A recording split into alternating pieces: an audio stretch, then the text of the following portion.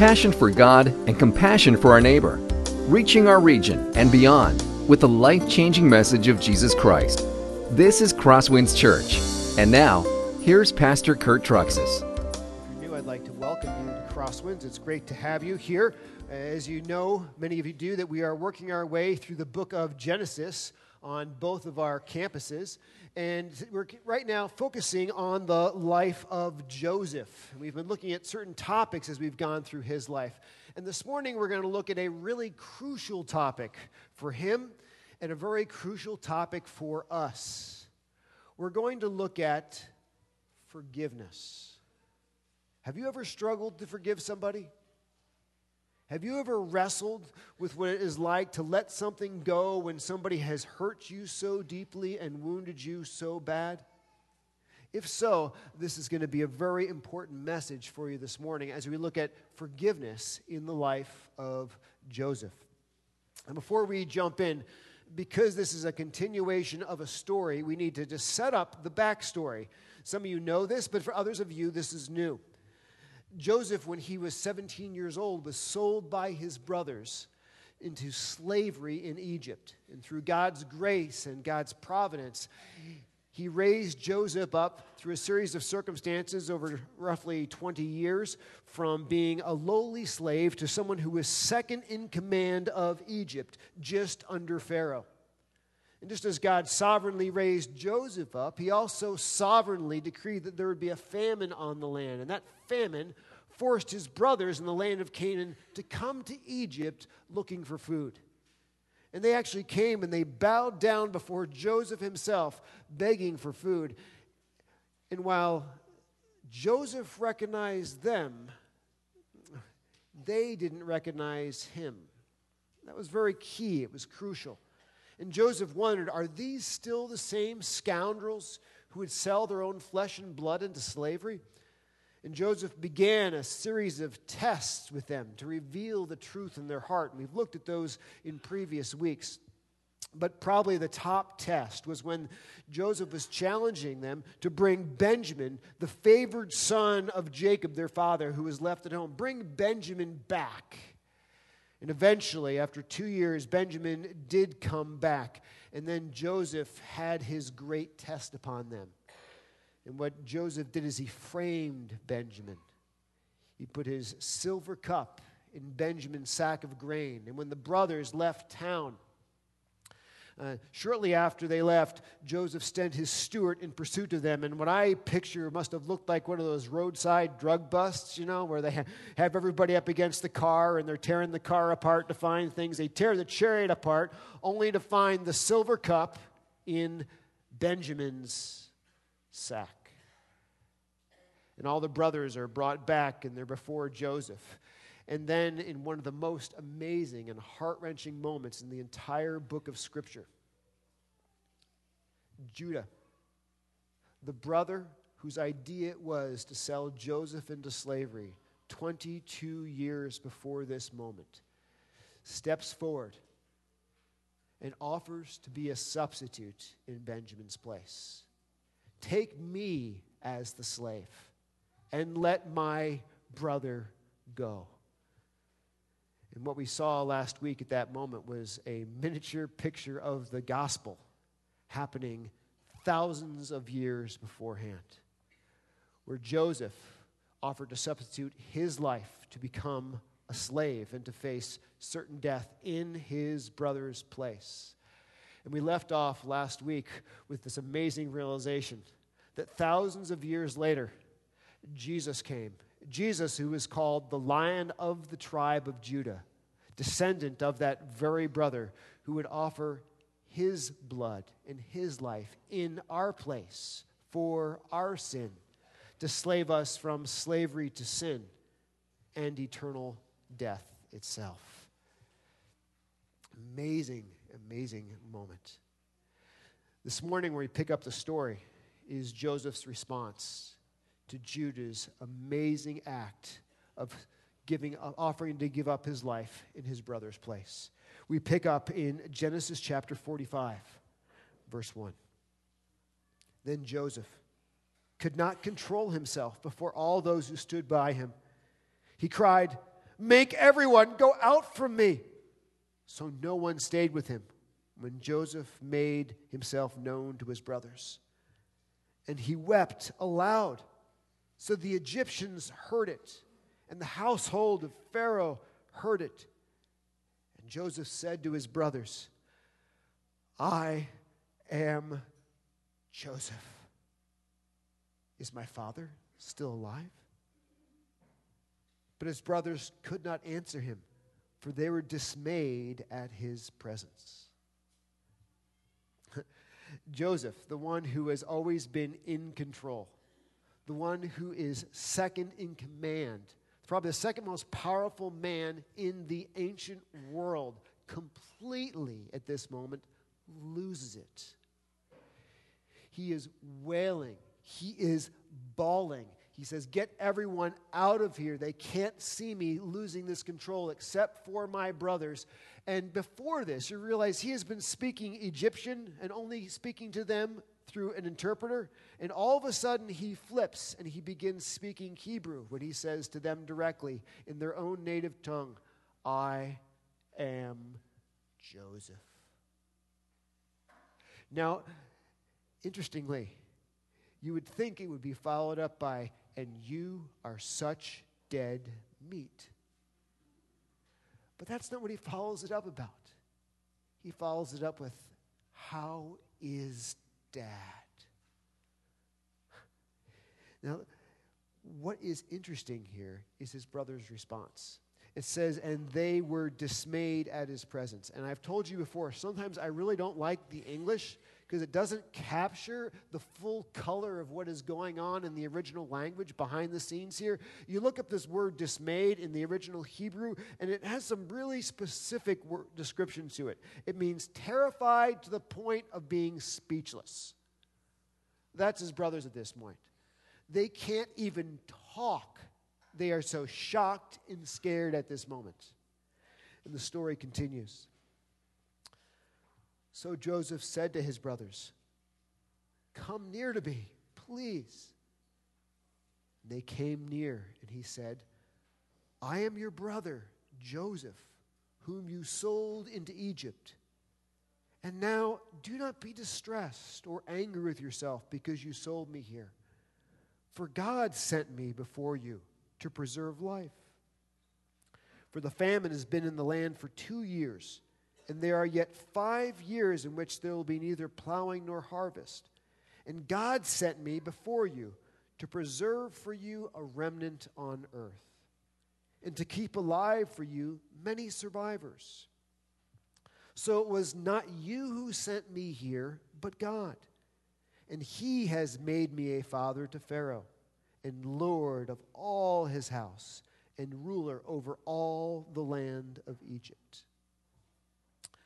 22 years they have lived this lie about what happened to Joseph. And in this moment, they realize, whether they like it or not, their 22-year lie about what happened to Joseph is up.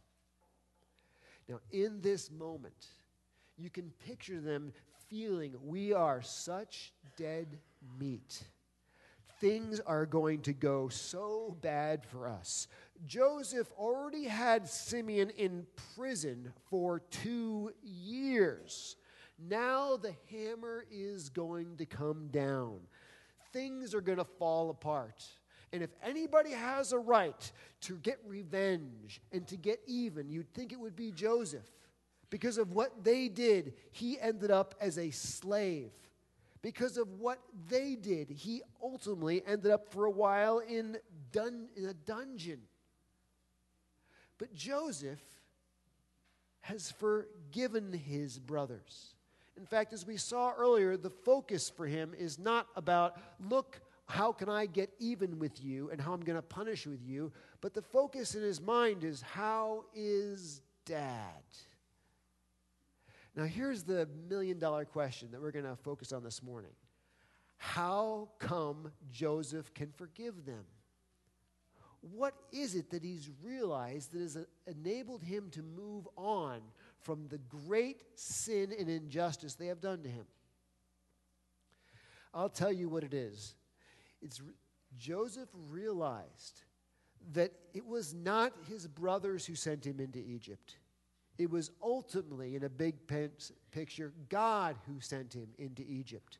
And God had a good purpose in all of it. In fact, if you look at your notes, I underlined some of these things. This theme comes back 4 times. Let's look at this. The first time Joseph says this, God sent me before you to preserve life. Secondly, it says this, God sent me before you to preserve for you a remnant on earth. And then Joseph says again, it was not you who sent me here, but God. And then it says again, and he, that is God, made me a father to Pharaoh, and lord over all his house, and ruler over the land of Egypt. 4 times Joseph says, it was not you who sent me to Egypt. It was ultimately God who sent me to Egypt, and he had a good purpose in doing so. Joseph realized that no matter what was done to him, God's plans for Joseph's life could not be thwarted by his brother's sin. His brother's sin could not destroy God's good purposes, which was to bring Joseph to Egypt to save the lives of many. Here is the point. God is bigger than his brother's sin. God even used his brother's sin to achieve his purpose for Joseph's life. Do you see that? God doesn't necessarily mean that his brothers are not guilty of sin. Of course they're guilty of their sin. But God is bigger than sin. In fact, God can overrule what his brothers intended for evil and turn it around and use it so as part of God achieving his very purpose for Joseph's life. So Joseph doesn't have to get revenge for his brothers. Joseph doesn't sit there and say, because of what you did, you ruined my life. Because here's the point. His brother's sin could not ruin God's purpose for his life. Do you see that? God was bigger than his sin. Now, this is not just something we see in the life of Joseph. It is something we see throughout Scripture. In fact, we see it in the life of Jesus, don't we? God's purpose was to send his own Son to die in our place for our sin. And when Jesus was here on earth, the Jews chose to sin against him and falsely accuse him. And the Romans conspired together. And together they sinned against him. And they crucified Jesus, our Lord and Savior. But did their sin thwart God's purpose for Jesus? Absolutely not. God incorporated it and used it actually as part of achieving God's purposes for Jesus. Do you see that? Very interesting concept. Now, this is where it gets so incredibly cool. It's not just true of Joseph. It's not just true of Jesus, but it's true of your life and mine as well, as sons and daughters of God. Will people sin against us? Yes. Will they do some terribly painful things to us? Of course. But here's what you need to understand and what we all need to remember. Their sin cannot destroy God's purpose for our life.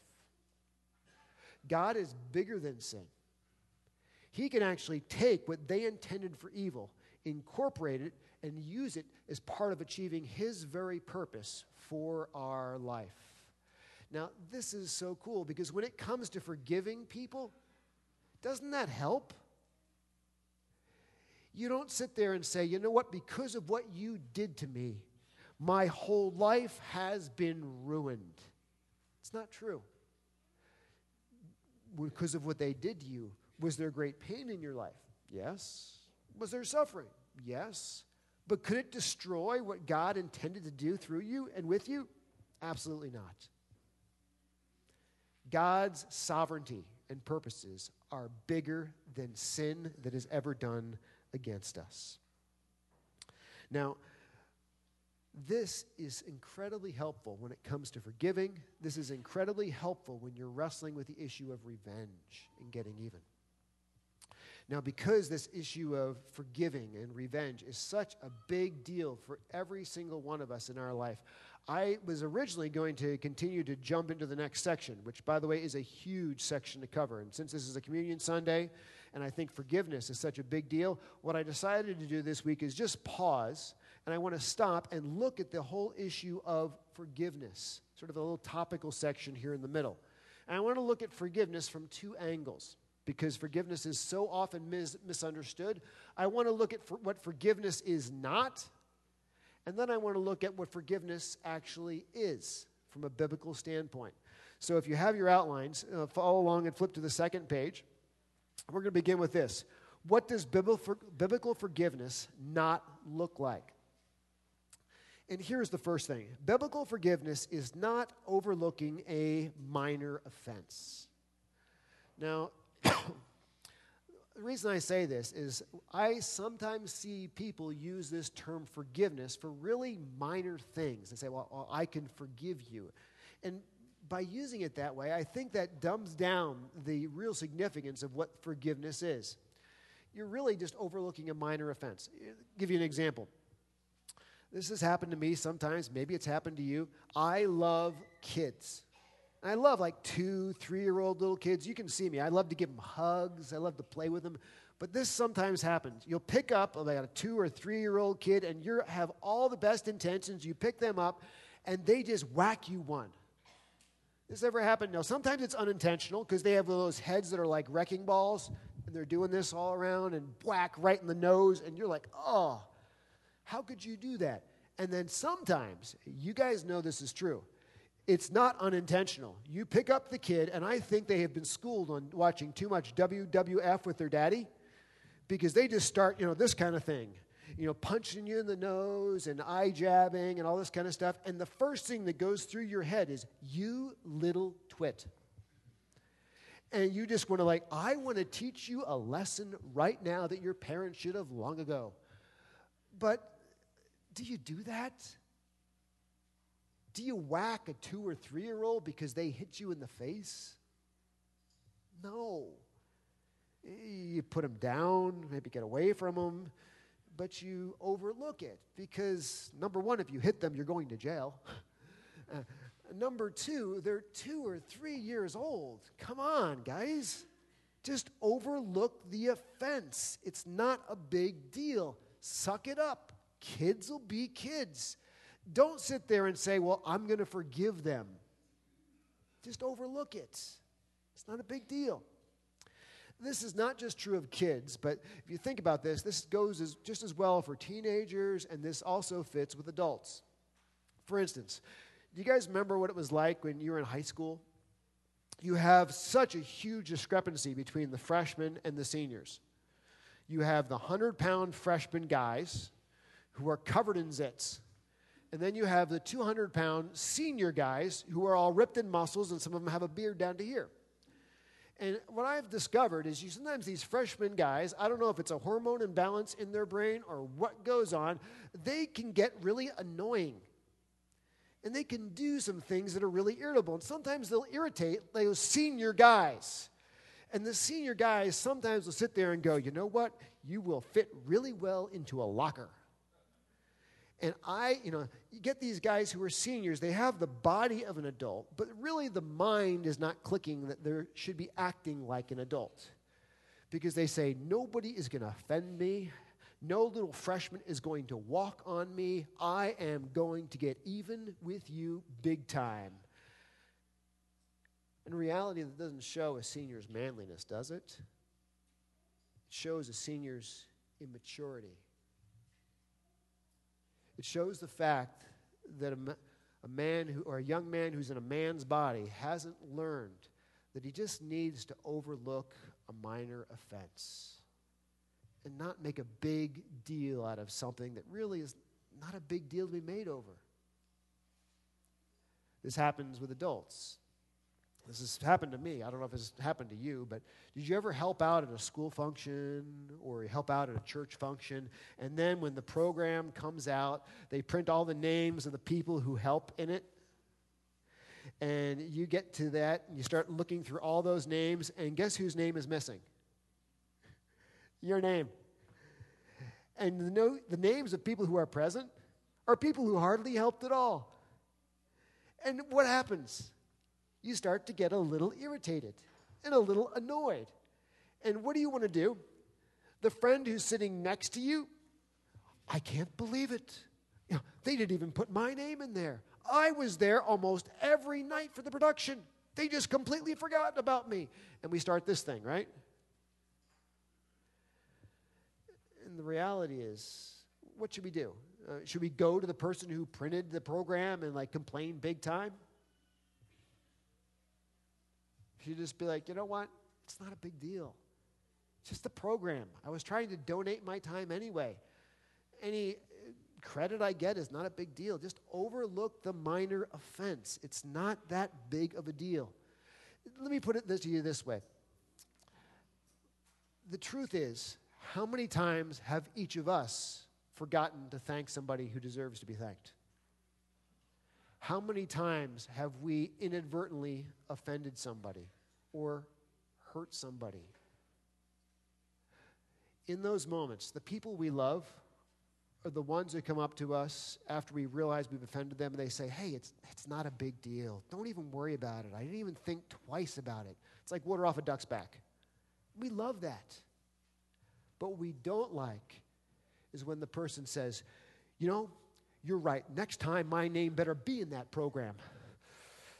I think I can find it in me to forgive you.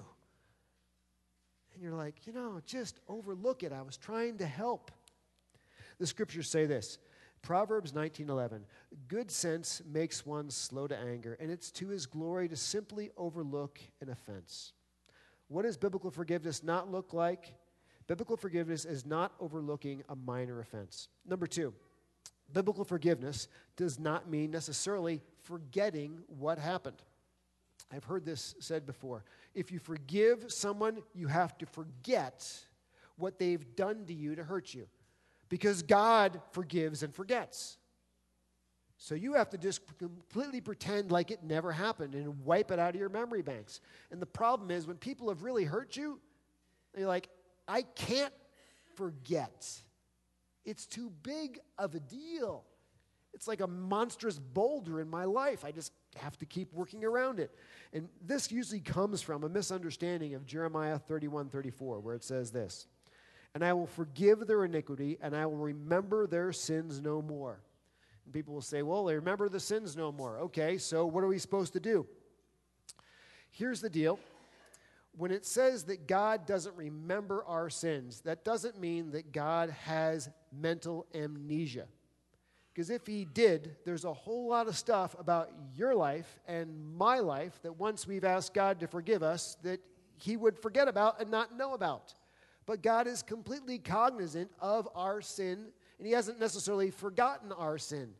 But what does it mean when God forgets something or remembers something or doesn't choose to remember it? It means this. God doesn't constantly bring it to mind. He doesn't constantly turn his attention or wrath to something.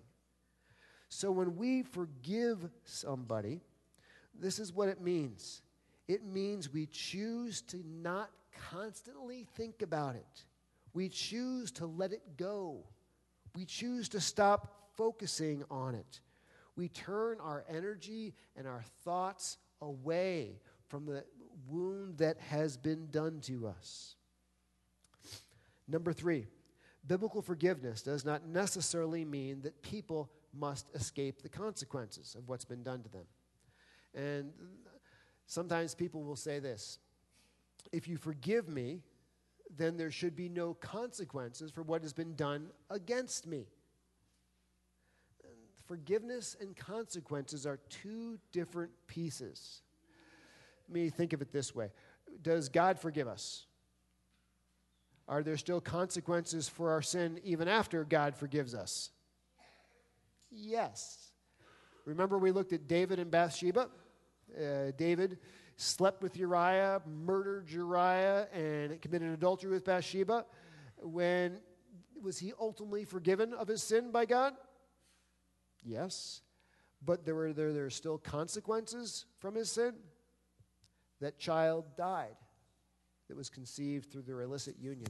In fact, if you look at the broad picture of 2 Samuel, you find that issue with David and with Bathsheba in the center of his life was a pivotal moment because his life was going uphill until that point when he committed adultery and murder, and then his life began to slowly teeter downhill as consequences that all came from that sin. So, when we forgive somebody, it doesn't mean that consequences for the sin they have done against us necessarily go away. Let me put it this way. You can forgive somebody, but that doesn't mean you won't fail to call the police. You can forgive somebody, but a restraining order may still be necessary. You can forgive somebody, but that doesn't mean they get to go back working with children because they haven't demonstrated themselves safe with children. You can forgive somebody, but it doesn't mean they get a credit card back if they haven't proven faithful with money. You can forgive somebody, but it doesn't mean they get an open internet connection if they haven't proven faithful with the internet. There are still consequences that go with sin. Give you another one. Biblical forgiveness does not necessarily mean immediate restoration of trust. Usually what happens is we start out with a very good relationship with somebody, and there's a high level of trust between us. And then what happens is they sin against us, and we go from a positive trust between the two of us to a negative trust. You'd say, well, I will not trust them with anything at all because they have sinned against me, because they have hurt me. They are totally untrustworthy. Now, some people think that when you forgive somebody, you go from a negative trust right back to the same position of full positive trust that you had before. That's not necessarily true. When you forgive somebody, you go from a negative position of trust to a neutral position of trust. You allow people to continue to earn back more trust again. Because sometimes when people have sinned against you, the trust that they have violated is so serious that you can't just put them right back to that same position of full trust again. You put them back to a neutral position, and you allow them to earn more trust back over time, because that's just the way relationships work. I'll give you another one. Biblical forgiveness does not necessarily mean letting someone repeatedly hurt you. And I speak from this sort of in a more of a generic philosophical way, because I haven't seen this happen a lot as I've been a pastor, but I have seen it happen. And this is sometimes a situation where you have a husband and wife, and the husband is abusive. And he's abusive towards his wife. And she's the Christian, and she says, well, I've forgiven him, so I have to stay in that relationship. And then a week or a month later, he goes right back to abusing her and hitting her and striking her. And, I've forgiven him. And forgiving somebody doesn't necessarily mean you have to stay in that kind of relationship. You mean to doesn't necessarily mean divorce, but it means you need to put safeguards, and you have to do some kind of things to bring healing in that kind of brokenness. Let me flip to the other side. What does biblical forgiveness look like? Biblical forgiveness is refusing to seek revenge or to be consumed by past injuries. Forgiveness means a conscious decision not to get even. Forgiveness means that you've made a conscious decision to not let your mind be consumed by the past injustice. Forgiveness means you've made a decision that you will not slander somebody or take the opportunity to speak negatively about them behind their back to other people, because you have forgiven them. Forgiveness means that you have made a conscious decision not to pursue revenge and not to take an opportunity for payback when it comes around. These are all important pieces of what it means to forgive. Forgiveness means that we try to treat somebody like Jesus Christ has treated us. We forgive them like we have been forgiven. Let me give you another great verse on this subject from Romans chapter 12, 17 through 21. It says this, "Repay no one evil for evil, but give thought to do what is honorable in the sight of all. If possible, so far as it depends upon you, live peaceably with all. Beloved, never avenge yourselves, but leave it to the wrath of God. For it is written, 'Vengeance is mine, I will repay,' says the Lord. To the contrary, if your enemy is hungry, feed him. If he's thirsty, give him something to drink. For by so doing you will heap burning coals on his head. Do not be overcome by evil, but overcome evil with good." Let me let you look at a couple points here. Forgiveness is choosing, remember it's a choice, to not seek revenge. As it says here, not repaying evil for evil. Forgiveness is doing what is honorable in the sight of all, not necessarily what you think is deserved to have them suffer. It's doing what is honorable. Number 2, forgiveness is doing everything we can to live at peace with everyone.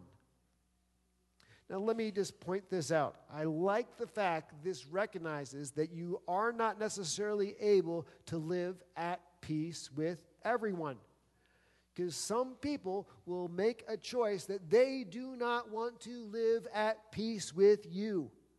But as far as is possible with you, you have done everything possible to live at peace with them. You've chosen to pursue kindness towards them. You've chosen to pursue peace with them, not passively hope there may be peace, but you have gone out of your way to actively pursue peace. I'll tell you this illustration. If you've been around for a while, you've heard this one from me before, but it's on a short week when you're pretty sick, it's what comes back to mind. So I'll tell it to you again. Some of you know that there was a time I had this one individual that for some reason just did not like me at all. This is over a decade ago. Previous church, previous ministry, just really was vindictive. And I remember, what am I supposed to do about this? God, how do I solve this? What am I supposed to do? And it was Christmas time. And I was reading through my quiet time and praying through this and looking at verses that kept coming up to, live at peace with your enemies. Do good to those who want to hurt you. And the Lord convicted me, you know what, it's Christmas time. I need to get this guy some Christmas cookies. I need to give him a tin worth. So to tell you what I did, I went to Walmart, I'll just confess, and I bought the cookies from Walmart, put them in a tin from the basement, and went to his house and said, hey, it's Christmas. I just want you to know we have some cookies for you. I hope you have a great Christmas season, and left and went from there. Now, some of you are like, how heartless of you. And it's the ladies who are saying this right now. Why did you go to Walmart and buy cookies? No wonder he's angry at you. Well, just to let you know, I didn't want him accusing my wife of having bad cooking. So, it's like, you can't say you got sick from the cookies because they came from Walmart. But here's the thing. It's actively choosing to pursue peace, going out of our way to try and bridge that gap with people, not just hoping that it goes away. Letter C. Forgiveness is leaving revenge in God's hands.